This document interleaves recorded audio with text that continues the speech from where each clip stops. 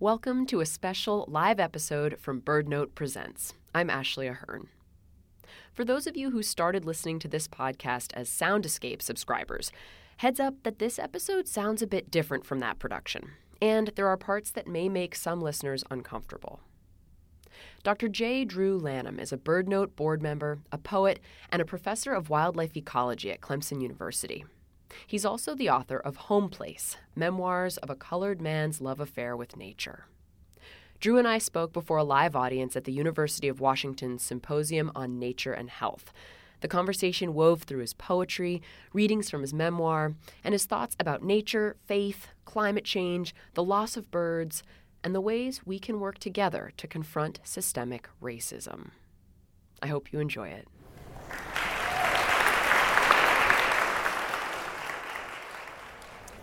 So I want to start with the home place. Let's start with your roots. Sure. It's a beautiful, the way you describe the place is so powerful, and I wanted actually to kick it off. It's clear it's influenced you and who you've become as a scientist and a man, and I wondered if you could read that section on page 17 about describing the home place and then tell us a little bit about it. Sure. An April morning full of bird song and the distant rumblings of gobbling longbeards was life in stereo. Bobwhite quail had conversations with one another from weedy ditches and thorny thickets. On my rambles, I would usually flush a covey or two. The birds exploded from blackberry brambles, flying scattershot in every direction with wings a-whirring to find refuge elsewhere. The sudden flurry never failed to push my pulse to pounding.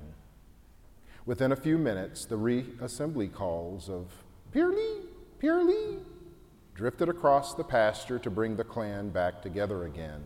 On warm summer nights, barred owls boomed their eerie calls and cackles back and forth across the creek bottom as the numbing chants of whippoorwills and choruses of katydids and crickets lulled me to sleep. So yeah, that was sort of my life, and it was an idol in many ways for me, and it was a life that was oriented towards the seasons because my family grew up on this farm in the middle of the Sumter National Forest in Edgefield County. Most of you won't know Edgefield County alone, but it's sort of infamous because, first of all, it's a small county in the western Piedmont that was home to 10 governors of the state of South Carolina. Now, what does that have to do with any of you? The money came from the planter class in Charleston. The politics came out of Edgefield. Strom Thurmond came out of Edgefield. So that gives you any indication that your lives have all been impacted by my home place. So Ashley, the bird stories for me are sort of that genesis for understanding a place I love ecologically and for family.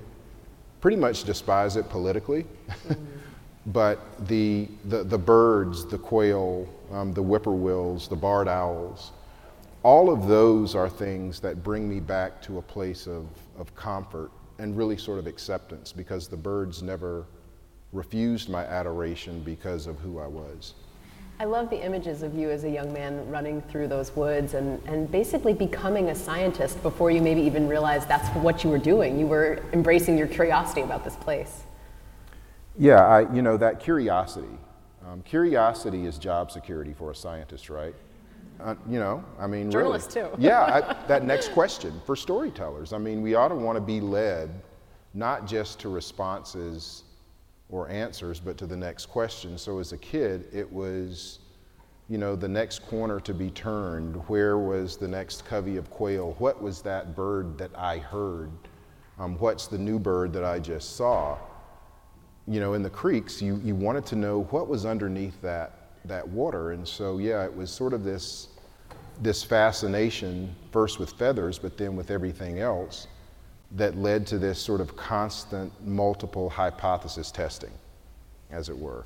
And that's really, I think, for those of us who call science our lives and our careers, that's all that we do really. Life is just constant multiple hypothesis testing. So you wrote, there's a chapter in your book where you describe each of your siblings as a bird. And yeah. I liked the passage you read about yourself. You said, "I'm the hermit thrush of the flock, a brown-backed shadow hugger who prefers the world's darker, quieter recesses with an occasional foray into the light. I'm no singer, but I sling words every now and again to express what my heart feels." You're a poet as well, and I had asked if maybe you had anything you could share with us today that you're working on. I do, and you know, I've been working this poem for a while, and just as some background, I try to bring poetry forward in ways that will inform the common and inform what's going on. So for me, the news on a daily basis might lead to poems. And so if you remember some of the conversations that were being had a few weeks ago, and the word lynching came up. And so that sort of spurred me on, and I've been working on this, and it's called For Lindsay. Looking skyward, squinting through leaves, filtering June sun through new green, trying to pin names on singing birds above, I sometimes wonder whether there are trees here that someone might hang me from. Whether these were forests where guttural moans echoed off hollowed bald cypress, where sobbing cries for mercy fell soft on sodden litter-carpeted ground, where maybe, hopefully, final defiant hell-sending curses flew from the mouths of those God himself abandoned, tamped down barred owls' dusk-hooting refrains. I ponder between spells of warbler identification in the midst of sorting one chip note from the other, parsing hooded soft pips from more emphatic sips of black-throated blues. What drove the sylvan selection of a lynch mob? The macabre forest crews to choose the species from which offending Negroes might swing. Billy's poplars bore strange fruit. She sang the words that Maripole wrote. Was his lyric her croon and ode to night rider Klansman preference for young Liriodendron tulipifera? A tulip tree still short enough to sling up a noose, or maybe it was lyrical reporting on racist vigilante preferences for eastern cottonwood. Rapidly sprouting, clonally prolific P. deltoides, quick-growing whips pioneering on some slow, muddy river oxbow growing lynch branch thick. I do know that a loblolly or longleaf, taida or palustrous by specific epithet, would not likely do. The limbs grow too high to pull a struggling nigger up, far beyond sufficient never walk this earth again height. No need for overkill or inconvenience. The pinus kind are too tall for proper lynching, much too straight. No hemp hitching place on the sap-weeping bowls that some endangered woodpecker might be inclined to excavate. Not even a scraggly nigger pine, that is the colloquial nomen, it's Virginia by Latinized name, would suffice. Too much nappy needle clutter to allow the rotting corpse to properly dance. A willow of any kind, even Salix nigra, or an eastern redbud, the so-called Judas tree my grandmother claimed Jesus' disciple ended his thrice before the cock crew denying life on, would be too weak, too brittle, too brash, for all the kicking and thrashing of the colored, tortured, and condemned. In the interim of feather fascination, this odd wandering over trees becomes nagging obsession. I recall the lessons learned from textbooks, then apply them, expand them to fit my ethnically prismed quirks. It seems to me that an old live oak would better suit the grisly gatherings. The God-fearing throngs come together after church or family dinners of fried chicken and rice to watch white mob injustices meted out by short-length twine. And don't just make it a men's-only affair. Bring the wife and children. That way the legacy gets passed on, generation to generation.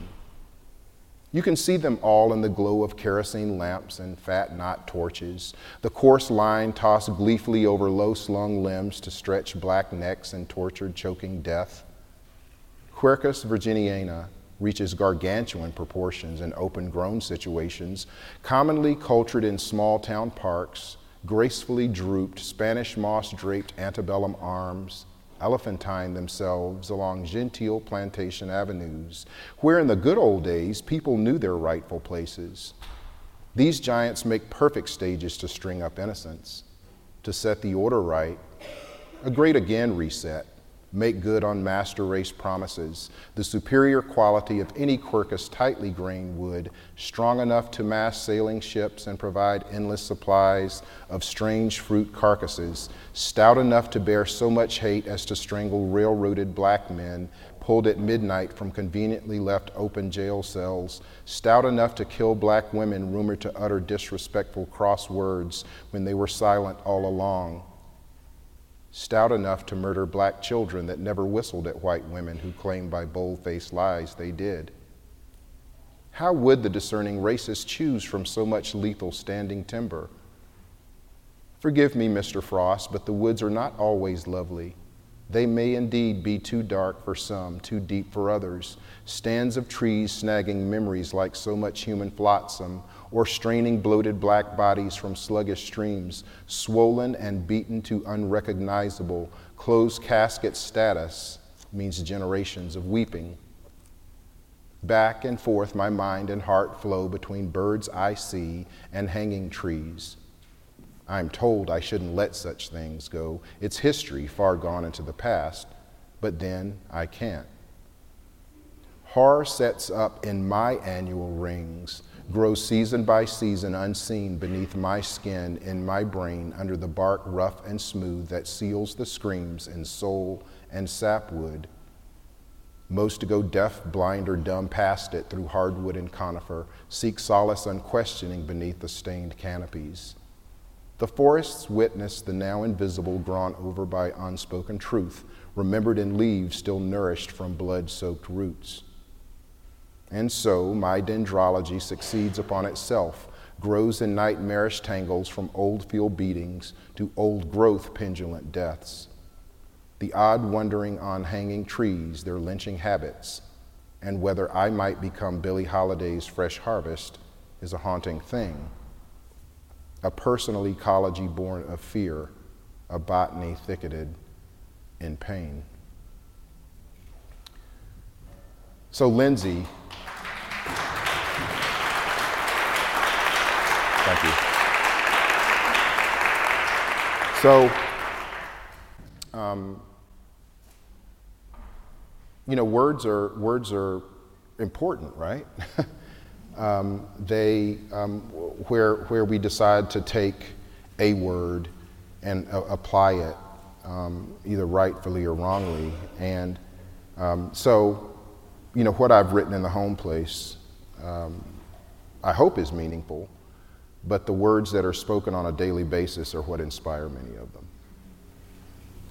I was really struck by the line about Frost and how the woods are not lovely for everyone. And because it calls out the privilege that I have, that the woods are lovely for me, and I think the woods are probably lovely for many of the people in this room who can walk the earth without thinking of that history, that don't share that history that you wrote so beautifully about. And I would love to hear your thoughts about how do we incorporate that history, because we know we can't forget it, and we must not forget it, but make the woods a lovely place for the next generation of young scientists of color, naturalists of color, so that space can be embraced. Yeah, that question of barriers, which is, ever present, right? We're building walls, we're making all kinds of ways to sort of pigeonhole ourselves, but I think it first actually starts with some introspection. I tell my students in policy class that all policy begins with personal agenda. So first looking inward to think about how we think about nature. And then, for example, before we tell someone, all you got to do is go over in this neighborhood to see this bird, just take your bin, sit in the car and watch. Right? Or all you got to do is walk through this neighborhood to get to this place.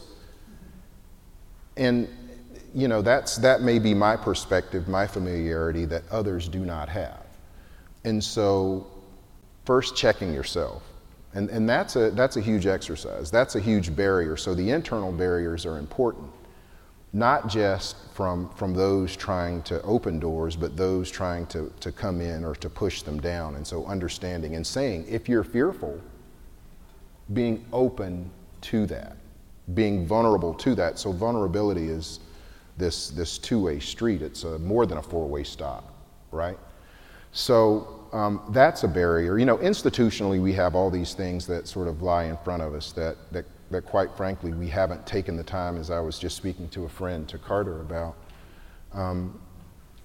that Band-Aids have been placed on.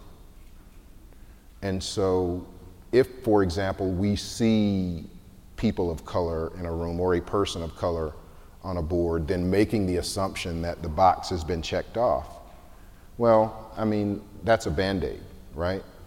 So ultimately, Band-Aids, in order for wounds to heal, they have to breathe. So this exposure is painful, and we as a society, I mean, who likes that, right?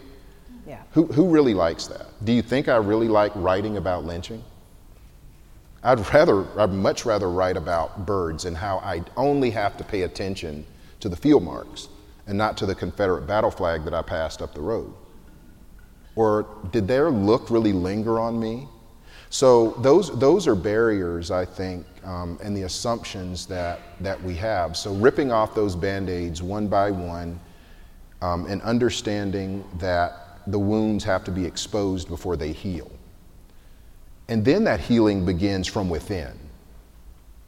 You know, if you assume a wound heals from the surface down, there's infection underneath.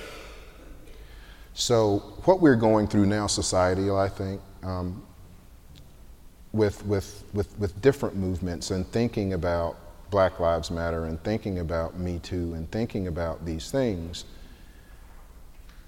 that every incident is a wound exposed. So, you know, I think in this current context, you know, politically and otherwise, that there are opportunities to make headway where wounds are exposed. And we have to do that personally, and we have to do that organizationally. And we have to understand and be aware of the pain that can come. I mean, but we're conservationists and environmentalists, and we want to go out and we want to love nature and see the beauty in it. And that's one of the things about our current age. You know, we think about the Anthropocene, and we think about all that the Anthropocene means, and that it's the age of destruction and selfishness. But there's still beauty to be had. There's still this beauty. And so I'm not saying that we dismiss the beauty, that we not have that curiosity to see what's around the next corner, but that we understand that the corner isn't the same for everyone. Does that make sense? Yes, it does.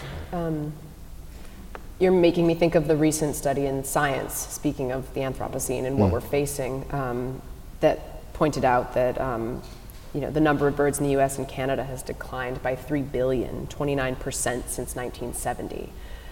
I want to ask you as a scientist, but also as a human living in the Anthropocene, what do you do with information like that? How do you process it in your heart as well as your head? Wow. You know, it's those numbers are likely conservative numbers. And, you know, sort of on a daily basis, what we see, you know, in the stories that we can begin to compile, the data set that we compile, how many birds, how many robins, how many varied thrushes, how many birds are we seeing?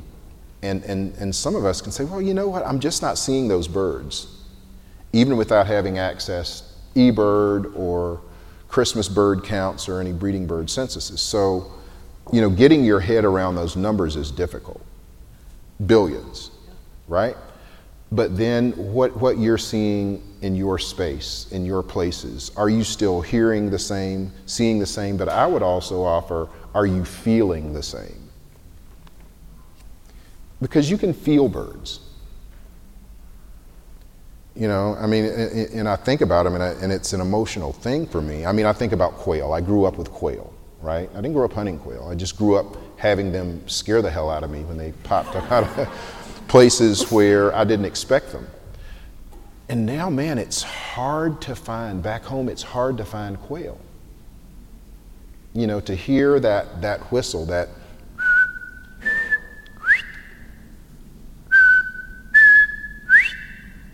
you don't hear that. And so the last quail that I saw was this lone male, this bird that was calling. And it was calling from this weedy ditch along this unkempt fence line, textbook for quail.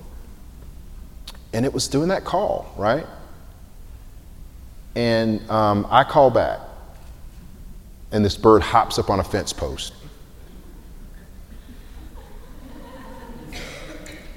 Cocks its head and begins and throws its head back and does the whole thing. And I'm sitting there, and man, it was so emotional for me. But those are birds that have declined to really threatened status in some places, but that are tied tightly to culture and to small farms and to 40 acres and a mule. And so that decline I feel.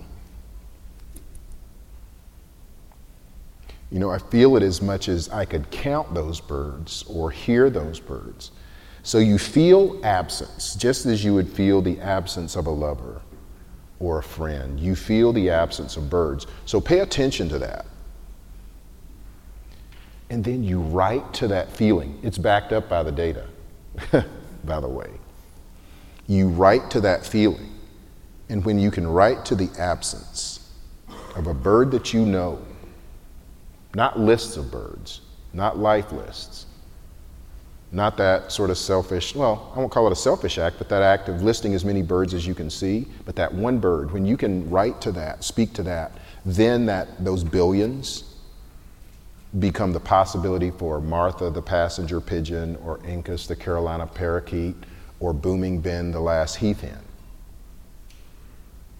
I mean, we don't want to get down to single birds with names. Early in your academic career, you were going to be an engineer. I think that's awesome, and I really want to know where the 180 came and how. And for folks in this room, maybe early career scientists or anybody who's early in their career, do you have any advice? Follow your heart. I mean, now, I'm not disparaging engineers at all. My gosh, look at this beautiful building. You know, they're forces and moments and cantilevers you don't want to see in action. You don't want dispassionate calculators of such things. So the 180 occurred after 3.5 years in mechanical engineering, doing fairly well, faking it for everybody's expectations of what a black kid who was good in math and science should do. He said, the birds you can do after work, but you're going to make a bunch of money as an engineer. And I could have done it. I could have faked my way through it. But one day on the way to a class that I already skipped a lot of, one day on the way to this class, I just couldn't do it anymore. And it was the edge of spring. There were some birds singing, but it wasn't a bird that turned me around as much as it was just sort of this internal song of, you cannot do this. So I stopped, went back to my room, got a huge bowl of cereal, shut the blinds, watched cartoons for a day or two. I fell into a depression. And so, but that decision, that 180 saved my life. It's the reason that I'm here now. And I'm thankful for that time. I don't regret that time. I used to say, man, if I had just been able to do this from the get-go, I would have been so much better. But I wouldn't have. I think you have to trod that stony ground, so to speak, so that you begin to understand what it feels like when you're on cool moss. Mm-hmm. So that you have some comparison, you can say, and I also learned. You know, I also learned from that experience. So I'm grateful for the time as an engineer, but I would tell people in their careers, listen to this. You know, it's not always going to be easy. It's not always going to be accepted.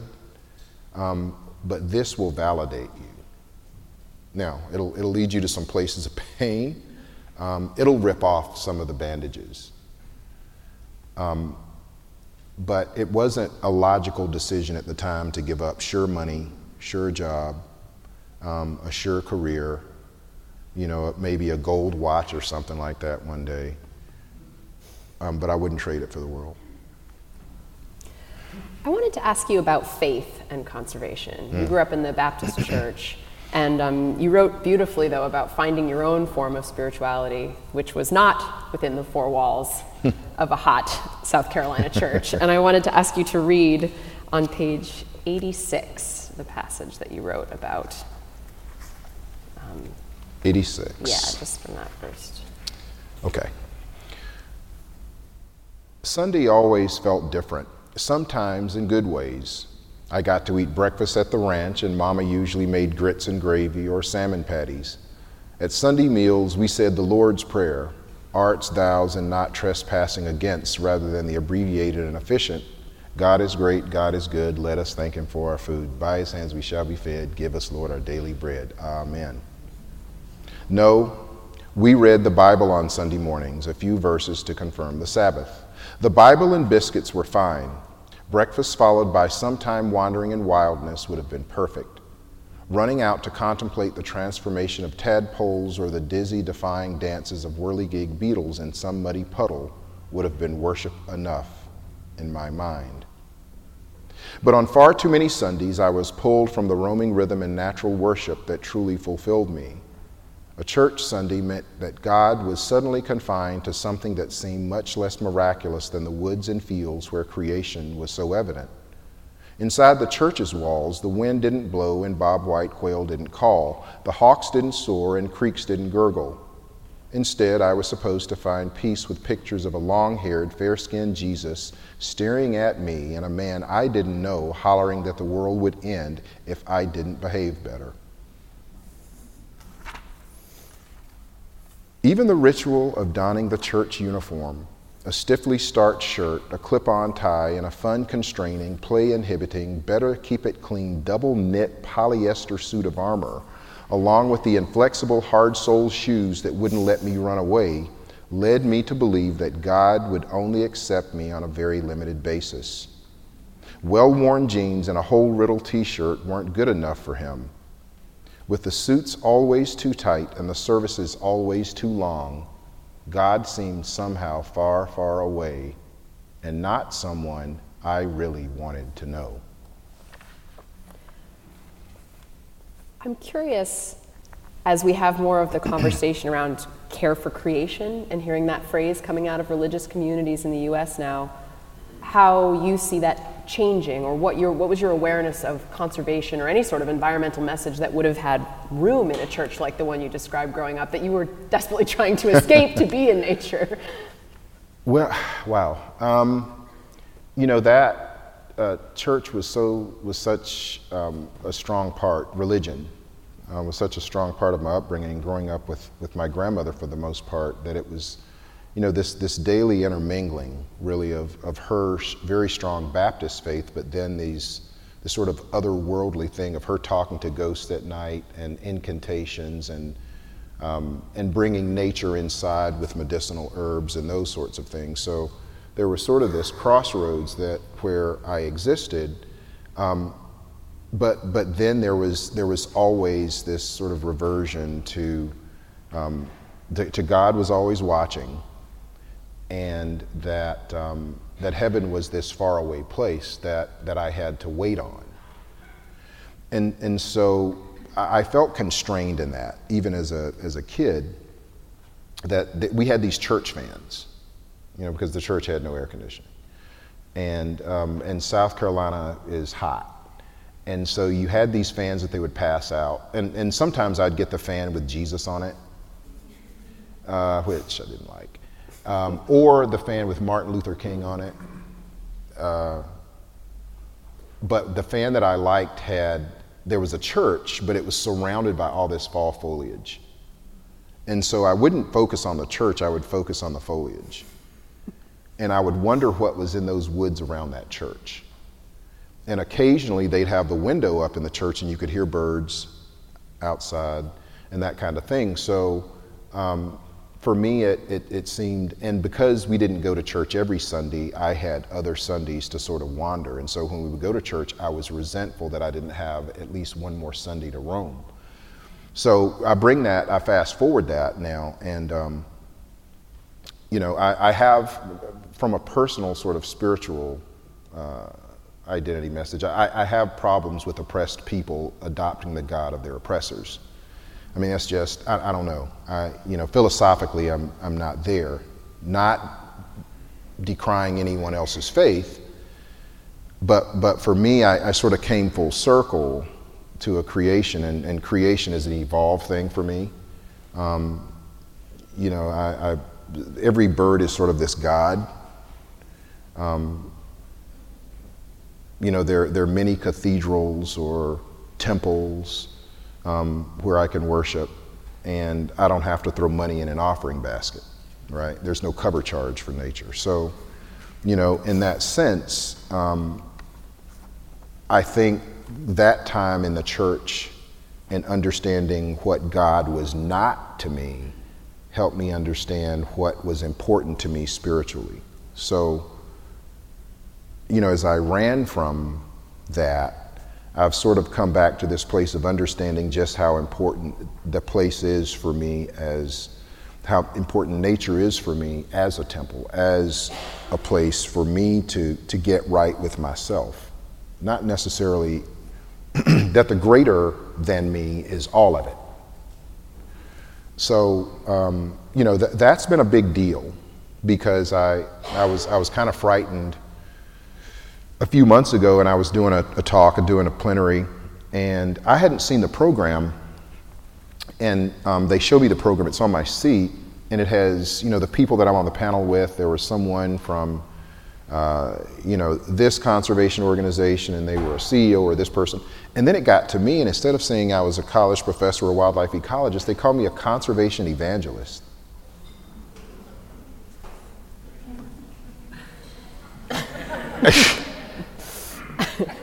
And I didn't know how to get with that, right? I was like, it was there, it was printed.